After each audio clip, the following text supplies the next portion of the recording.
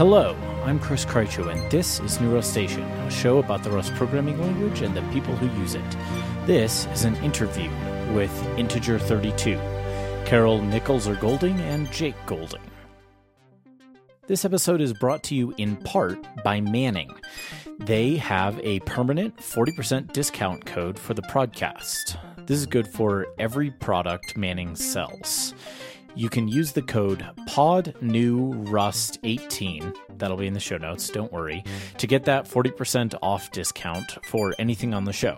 I hope you enjoy getting some good Rust materials from Manning, including Rust in Motion, which you'll hear about shortly, and Rust in Action, which I may have an interview for sometime in 2019. The show is also sponsored by Parity Technologies. Parity is advancing the state-of-the-art in decentralized technology, and they're using Rust to do it, leaning hard on its trifecta of safety, speed, and correctness. They're building cutting-edge tech in areas like WebAssembly and peer-to-peer networking.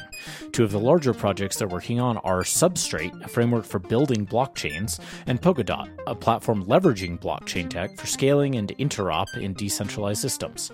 And they're not just using Rust, they're hiring Rust developers. So if you'd like to work on any of these projects, check out their jobs at paritytech.io/jobs. And now into the interview. Hi, Carol and Jake. Welcome to the show. Welcome back in Carol's case. For those of you who have been with the show for a long time or who have binge listened through to it, that is a thing I hear that people do. You'll have heard Carol about 3 years ago, I think. And you've never heard Jake's voice on this show, but some of you will not have heard either of those. So I figured I'd give Carol and Jake a minute to introduce themselves, and then we'll jump in and talk a bit about some of the things they've been up to in the Rust community over the last few years. Hi, Chris. I'm glad to be back. I'm Carol Nichols-Golding. I'm on different teams than I was last time. I'm currently only on the core team, but I think last time I was only on the community team, and I've been on and off teams since then. I'm also the co-author of the Rust Programming Language book, which is now available in print. I was just getting started with that last time we talked. It's true. And we will talk about our latest project in a minute. Yeah, and great to be here, Chris. So I'm Jake Golding. On the internet, Shepmaster. Most people probably might know me from seeing my Kirby avatar on Stack Overflow. Correct, where you are all the Rust answers. I enjoy answering and editing. So yeah, you know, a little bit of activity there. Behind the scenes, I also maintain the Rust Playground, which hopefully more people actually use, but my picture is not there, so it's not as obvious that I'm involved with that. I'm on the infrastructure team, which is kind of one of the, again, behind-the-scenes teams mostly for the playground work, but also helping make sure that commits get reviewed and things happen, some of the grunt work on the Rust side. Very good. Well, it's good to have you guys on, and there's a lot of ground to cover. I'll start with Carol's just mentioned achievement. When last Carol was on the show, she had just started collaborating with Steve Klabnik on the print edition of the Rust programming language, which No Starch published this summer, I want to say, August or so. Correct. So that was a long process for you. It was indeed. Can you talk a little about the length of that process? And then maybe also, I haven't put out my news episode yet for Rust 2018 because there's a lot to cover, it turns out. I imagine there are some changes inbound for the book, and I'm curious to hear what the mechanics of that will look like for the print edition. Sure.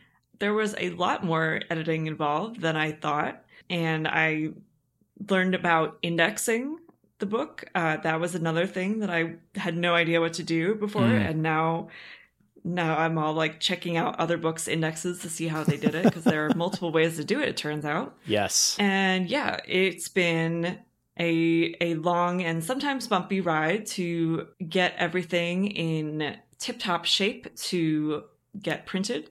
And it was very exciting to have it come out. And we actually went to Barnes & Noble the other day, and I finally saw a copy on the shelf, which was very exciting. That's awesome. Just walk up to a bookstore and see my book on the shelf. Yeah, so for Rust 2018, when No Starch runs out of copies of the current book, they're happy to make changes to the book for the next set that they print. So we are working on updates to some of the chapters to take advantage of the new idioms. So for example, the modules chapter 7, it's actually a lot nicer because the module system got a lot nicer to work with, and it's much easier to explain. So that chapter I'm excited about because it's going to be so much better. We also document a little bit the edition itself, what that concept is. We're adding a little bit on tools because RLS, Clippy, and Rust format are now out of preview. We're moving the macro section from an appendix to be part of chapter 19.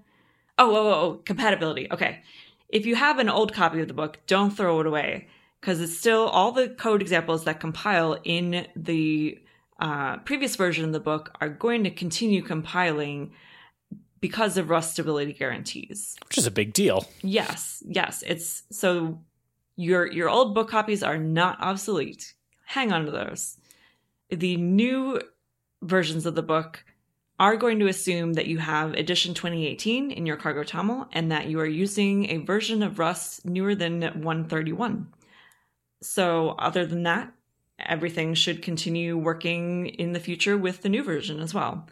Just be aware that if you and a friend are sitting side by side with your copies of the Rust programming language, they might be slightly different, and that might be why. That's really interesting as an approach for the publisher. I'm glad that they're just going to keep printing it as you are able to make changes, because keeping up with that kind of printing thing is no joke. So I am glad No Starch is taking that on. So what would you say was the biggest challenge in going from the point where we were when we talked a few years ago, where you thought you were quite a long ways along in the process of writing the book, as I recall, to actually getting it out the door? You mentioned the index, you mentioned the editing process. What were some of the challenges that came up in doing that work? A lot of the challenges were we thought we had a pretty good book, but then we ended up rearranging big sections. I loved a few reviewers were very helpful on GitHub, saying that some concepts didn't make sense. The order in which we introduced things didn't make sense. Some examples weren't great. Making good examples is really hard. Really hard. It takes a long time. Yes. So all of that just kind of added up along the way. And yeah, just, took longer than you think it's going to take. Yes. Everyone I've ever talked to who has written a book has said exactly the same. And of course, it's not like writing the book is the only thing you've been doing for the last 2.5 years. So 3 years, however long it has been now. So speaking of that, what are some of the other things you've been up to over the last 2.5, 3 years? Jake's looking at me like he knows what I'm going to say, and I have 3 choices. I'm looking at you because I'm interested to hear what you're going to say. Which one will she choose? Right? Yeah. Okay, we're going to go with Jake and I are collaborating on a video series for Manning. Ooh. It's called Rust in Motion. It's in Manning's early access program right now. Unit 1 is fully available. Unit 2 is just starting to be available. There are 2 videos in Unit 2, and there's going to be a new one every 2 weeks from here on out. We are almost done with Unit 3, and then we have a 4th unit. So let me go through the units real quick. Unit 1 is kind of a syntax and basic building blocks of Rust. Unit 2 is ownership and borrowing. Unit 3 is on error handling. And Unit 4 is going to be all about lifetimes. So this series is different from the book. I would say you should not get one or the other. Of course, you should buy all of my products. The video series is focusing most on what is the most different about Rust from other programming languages. Mm-hmm.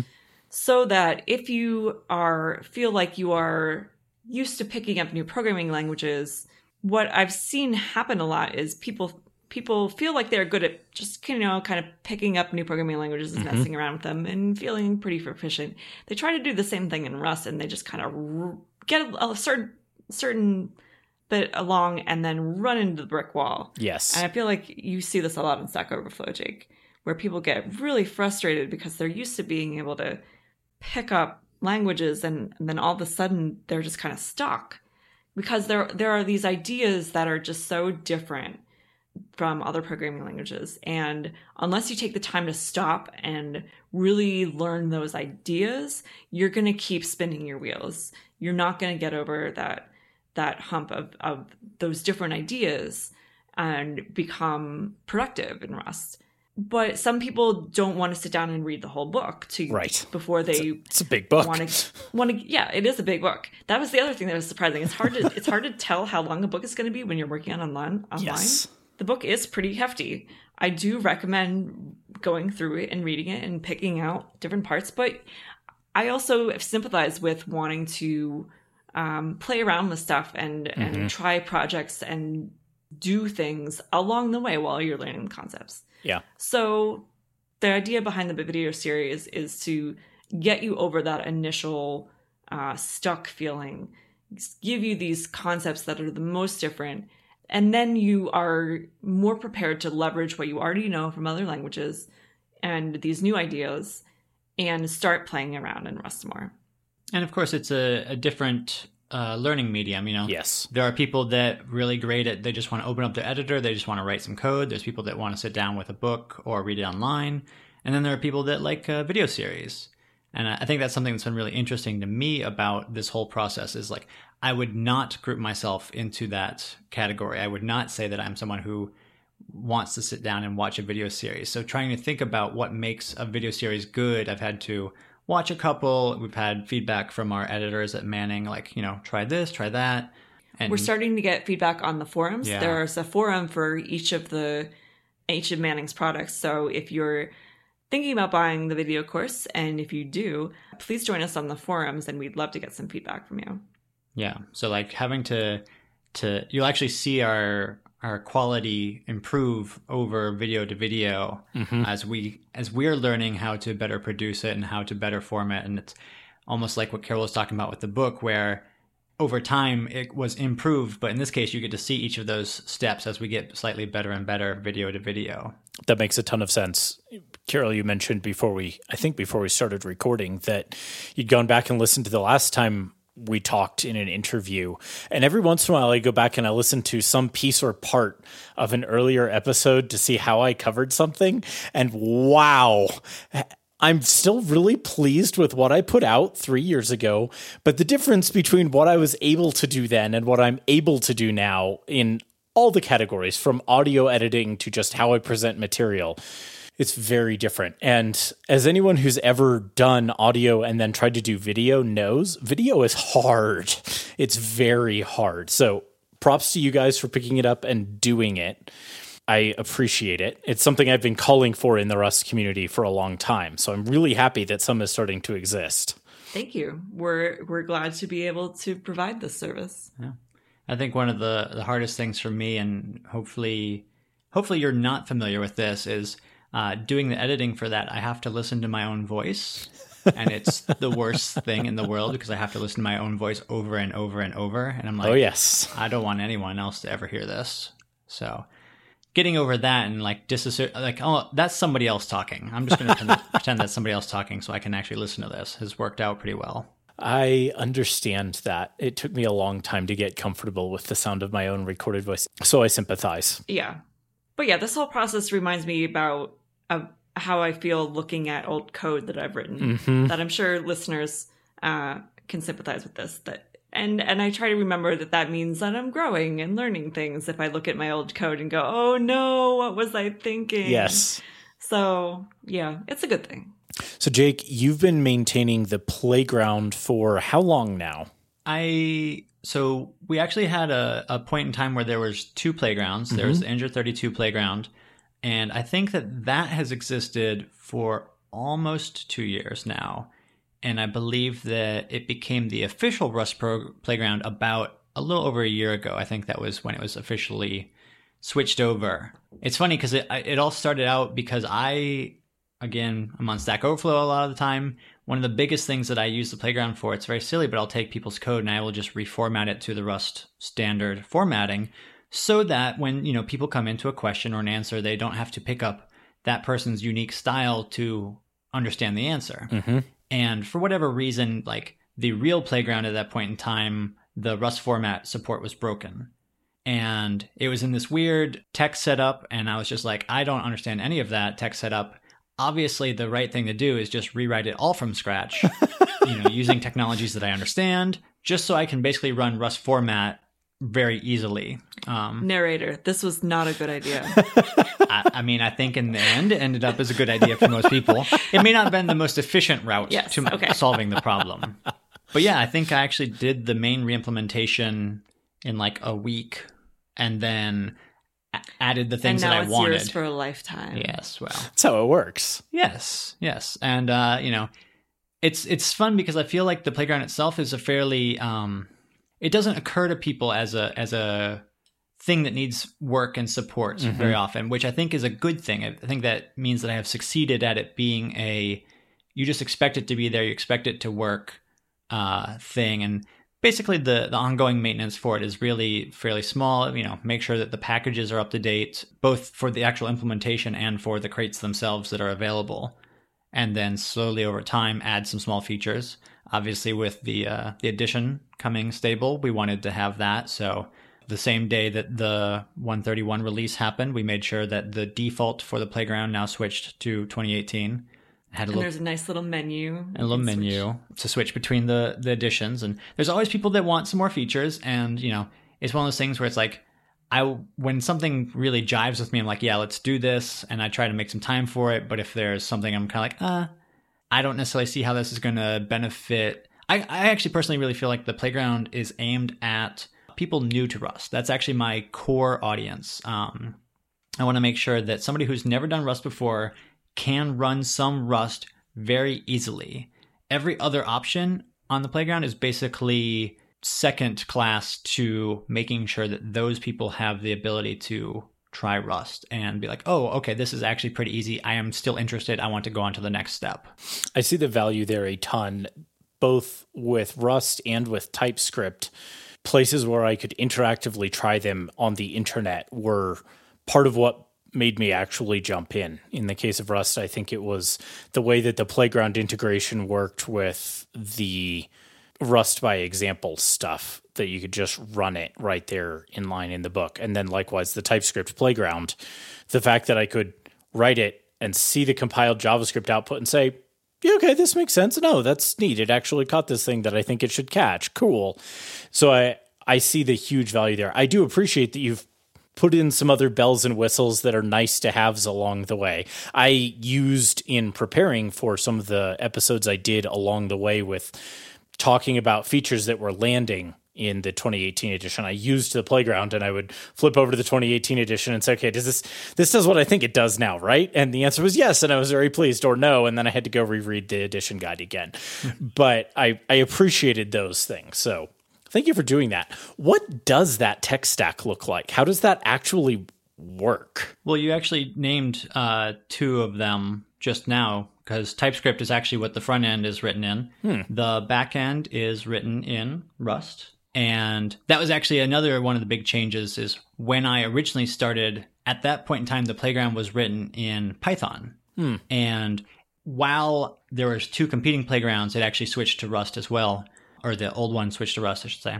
And then the back end is like the sandbox code running is Docker. Gotcha. So we do some things to try to maintain security and prevent the playground from just being a wild DDoS machine available. But there's a couple like known security holes that I need to fix because Docker is not actually meant necessarily as a sandboxing mechanism, but it's something with wide understandability. But yeah, like I love it when people submit pull requests, or if it's slightly bigger, open an issue and say, hey, what do you think about something like this? But yes, like TypeScript, Rust, and then a little bit of Docker, and you can kind of going from the front end to the back end, you can kind of use those pieces without the further back end pieces a little bit. So if you're just interested in front end stuff, you can run the front end and make changes to that without necessarily running the Rust. And if you're interested in Rust, you can do that without necessarily running the Docker aspects. So hard to run the tests, but you can at least kind of play around. So if people are interested, absolutely, like it's on GitHub. Yeah, GitHub Integer32/Rust Playground. It's linked to, I believe, from the help on the playground as well. So I will make sure that gets linked in the show notes, and I might have to poke at it a little now because I'm curious. My day job and my passion are talking to each other here in the form of TypeScript and Rust. One of the big things I really want is a little bit better integration there. Like here's a data object that flows from the back end to the front end, and I have to define that in two places. And I really would like to be able to define it in one place.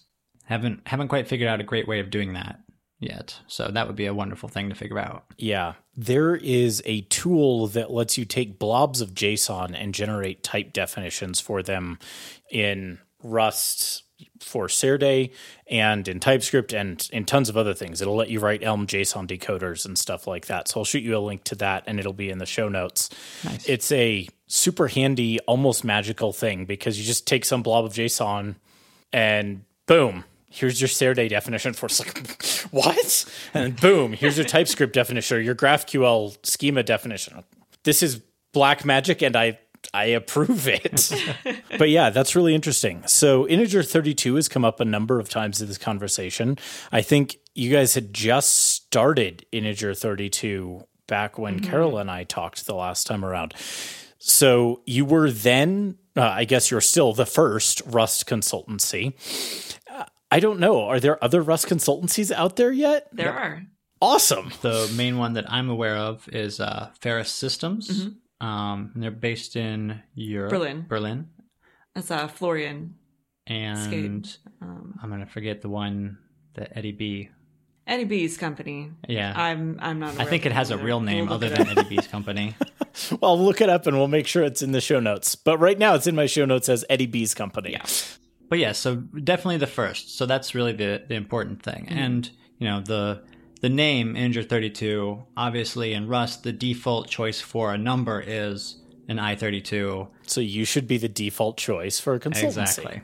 I see what you guys are up to there. It's clever. It's not too big. It's not an I64. And it's not too small. It's not an I8. It's just right. So how has that world been? I imagine it looks rather different now than it did 2.5, 3 years ago when all of this was just getting started. Yeah, we've actually been taking it kind of slow. I think we could be doing more work if we wanted to, which is great. That's a great thing for Rust on the whole. We've had some training gigs. We've had some prototypes. Blockchain is and continues to be an interesting field using Rust. We've done some direct mentoring, kind of a little bit more concentrated than just training, some like code review type things where people are like, hey, we got a team, they're doing Rust, they're new to Rust, we really want somebody who knows what Rust, quote unquote, should look like. Take a look at this and tell us what's what. In many ways, I kind of think it's like, you know, if Rust is involved, we are potentially useful to you. That makes a lot of sense. Yeah, so it probably isn't the best strategy for us for business. We should probably be picking one of these niches and making a market for ourselves. But we're still learning a lot. This whole process of running a business takes a lot longer than you think it's going to. And the reason we're taking it a little slow is that Jake and I welcomed a beautiful daughter to the world this past April. And we're enjoying some time with her while she's little. So we're taking things kind of slow right now. That's a good plan. So often we forget that kids stop being kids. And I've thought about this often in the last few years. I have a 6-year-old girl and a 4-year-old girl. And they were babies not that long ago. And the rush to have our businesses succeed or to make our careers do what we want can be very pressing on us. So I appreciate that you guys are saying, maybe taking it a little slower and enjoying our daughter while she's tiny that's good. Not that you need my approval, but I heartily approve. We appreciate it. It is, different than the rest of my career so far. And we're very lucky to be in this situation and be able to do this financially. And there is always that nagging thing. It's like, oh, I should be working right now. I shouldn't be watching her play with her hands. I should be working. I'm falling behind. we're losing market share. We're not doing enough for the company. And then I go do something for the company. I'm like, oh, but she's being so cute. I should be spending time with her. Yes. So it's, I'm sure a lot of people out there know what this is all like. The real trick is we have to figure out how to combine the two so that somehow by watching her play with her hands, we are growing market share. Well, so, okay, here's my idea for this. Rust for Babies, the board book. I mean, I would probably buy a copy of that for friends. Exactly. You totally would. We can use Rust as a first-time programming language for 5-year-olds. Sharing, borrowing. These concepts are really important for 5-year-olds. Yeah. That's right. Yeah, so I don't know. I haven't really researched to see if there are any tech book publishers doing board books for children. But if there are any out there, shoot me a line. You should get in touch, yeah. And to be clear, she definitely has multiple crab-related things, including an official Ferris plushie that she had hanging over that she plays with. So as it should be. We're making sure that she's ingrained from the start. Yeah. As it should be. I brought home some Rust paraphernalia from RustConf, and my daughters thought it was very cool. Also, the new Rust Station stickers, they thought were very cool. I'm glad to still be in the phase where my daughters think my really nerdy obsessions are very cool rather than Dad. Yeah. Because I'm sure that day is coming. Or they'll just get really good at sarcasm and sound the exact same. You'll never know. That's right.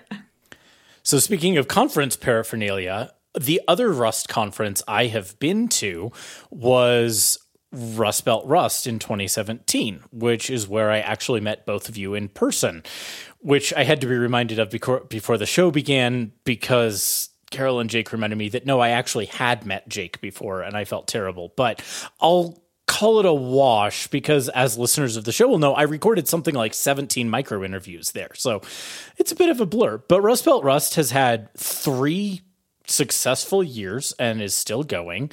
I would love to hear your perspective on it. And also, I would love to hear, if I were, say, interested in or wanted to poke one of my friends who were interested in starting a Mountain Rust or Western Rust or something like that. How would that go? How have you made this conference thing work, and how can other people make it work? Sure. Let's see, which of those questions to answer first? Well, first of all, I wanted to say thank you for coming to Rust Belt Rust last year, and thank you for doing all those interviews. That was a really neat thing. And your talk was great too. Thank you. It was a blast. But yeah, getting people to connect in person who only talk on the internet is one of my favorite parts of running a conference. So if that's the kind of thing you like doing too, I would highly recommend running your own conference. And in general, I want to see more Rust conferences.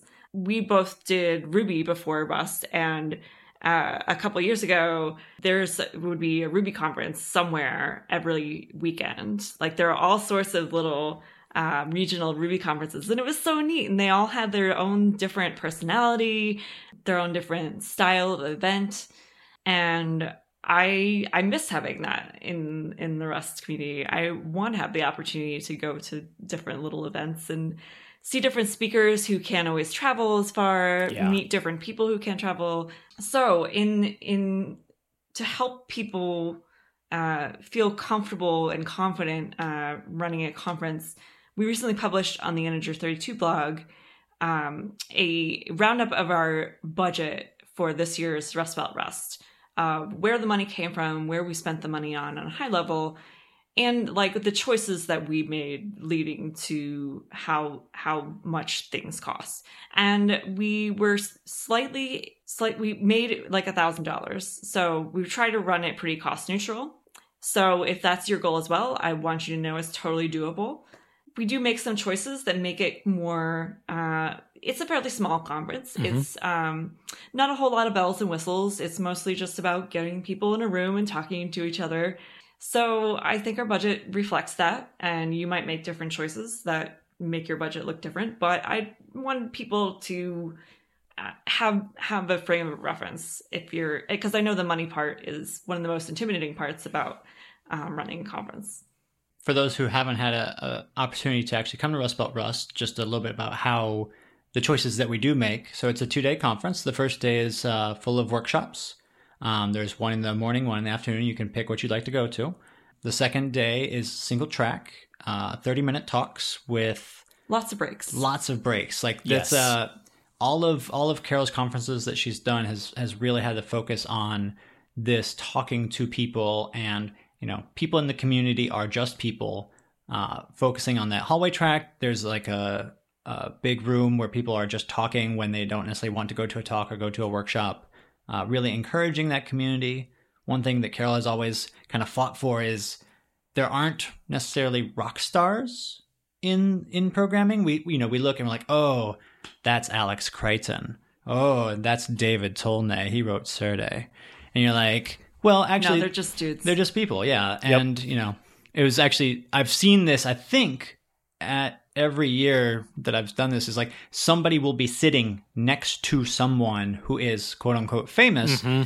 And then they're just like, oh, that's you? Oh, wow, I didn't realize that I was sitting here talking with you for, the last hour. And it's always fun to kind of watch them be like, oh, the author of Clap is right over there. You could just ask him that question yourself. You're like, oh, okay, that's very cool. Yes. I loved that when I was there. So it doesn't surprise me that was intentional, but it's something that I appreciated because, you just walk up to somebody and then you realize that you're talking to Nico and you're like, oh, I'm talking to Nico. Oh, man. And you get that kind of little kid glee, but it's just a guy doing his thing. Yeah. And everybody there is just a person doing their thing. And that was really delightful. And like one of the trade-offs that we make is, we do not do a catered lunch. Instead, we encourage people to go out to the local community and go to a restaurant with a small group, like usually 10-ish, and, have lunch with people. And again, that's focusing on the community aspect, but it's also a money-saving thing. We're like, this is a place where we choose not to spend more money, but instead we're going to give that money to our speakers to get them to come travel. Yeah. But that's a choice. And, there are some people who would much rather have the big, I don't want to say fancy because they're usually not, but like the corporate catered thing, right. Like that's a thing. You're like, I'm going to go to this thing and I'm going to get this lunch. And there are people who really like that and people who don't care. And there's people who really like what we do. So there's so much room for all, like that's just lunch. That's a decision you have to make for lunch. And there's so many of these decisions to give the flavor to whatever conference that, anyone wants to run. You can make it exactly the way you want conferences to be. Having been to both RustConf and Rust Belt Rust, I really enjoy the fact that they're very different styles of conferences. Yeah. The way Leah Silber runs a conference versus the way you run a conference are very different, and they're both really good. And one of the things that's fun about that is you can, if you like one or the other, you can pick, but if you like both, you can just have both. It's great. And I've really enjoyed both, despite the fact that they're very different kinds of conferences in a lot of those minutiae. I think if I were going to do a Mountain Rust, and dear listeners, please don't take this as a commitment for me to do Mountain Rust. Remember the burnout episode. Remember the burnout episode. That's all I'm going to say about that.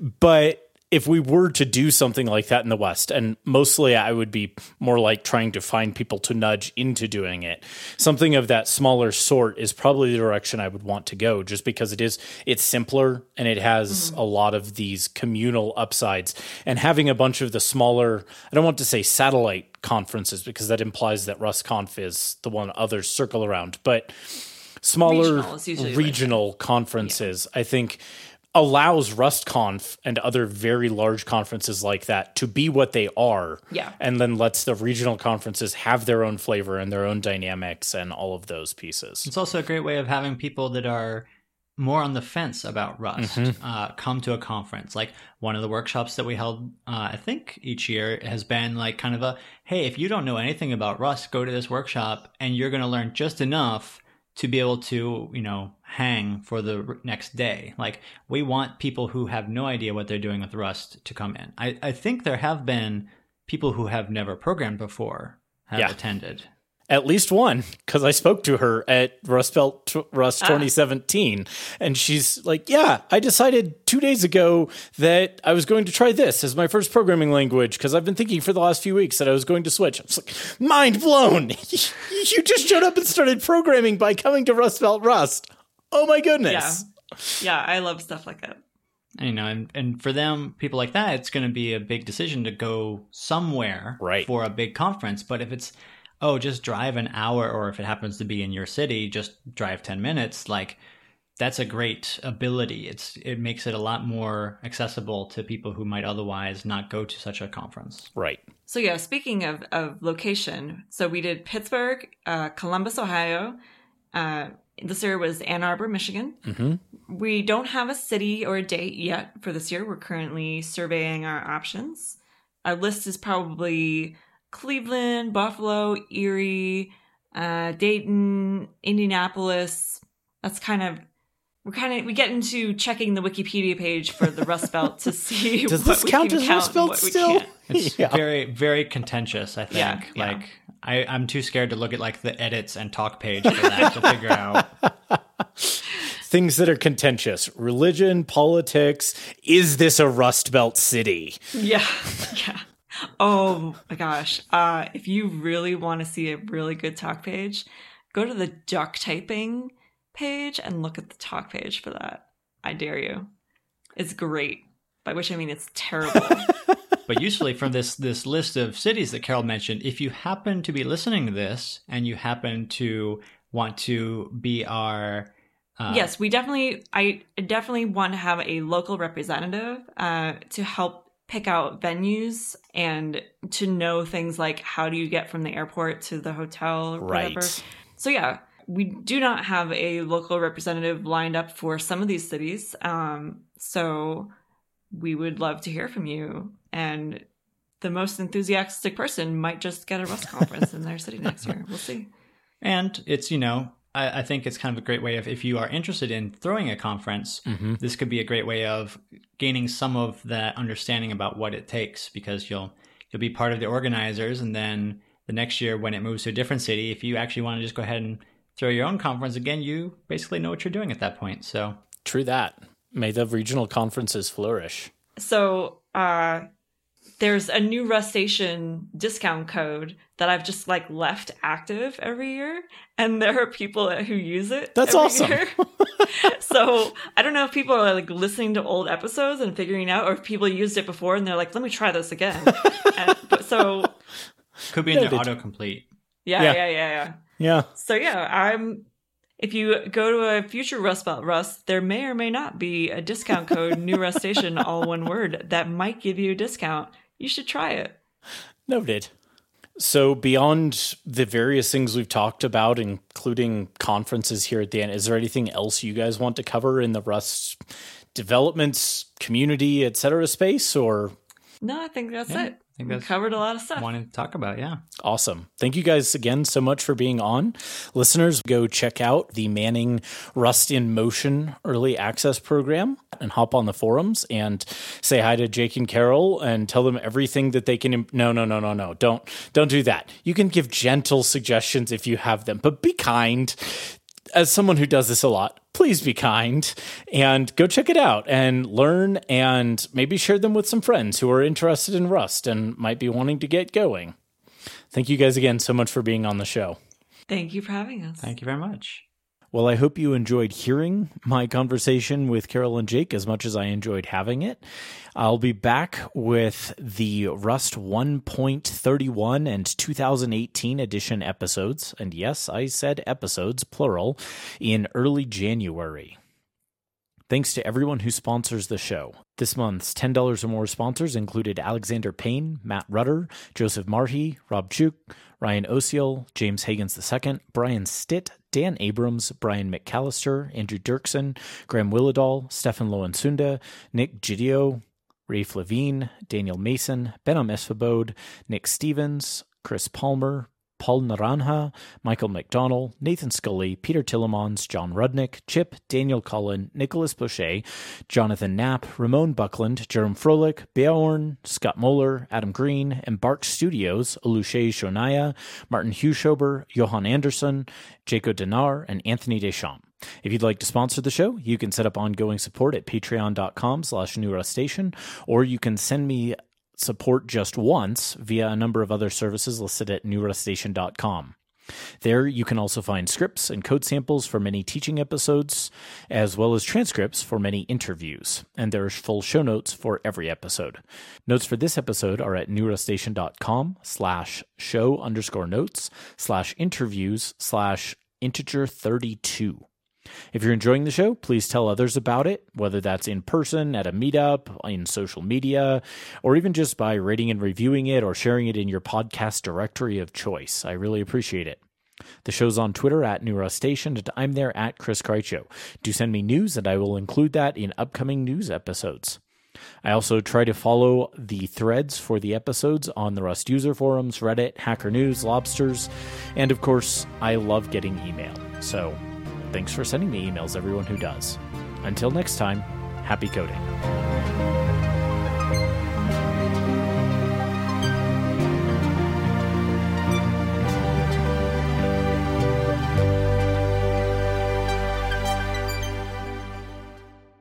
Let's talk about name spacing on No, Crates Hangout. no, please no.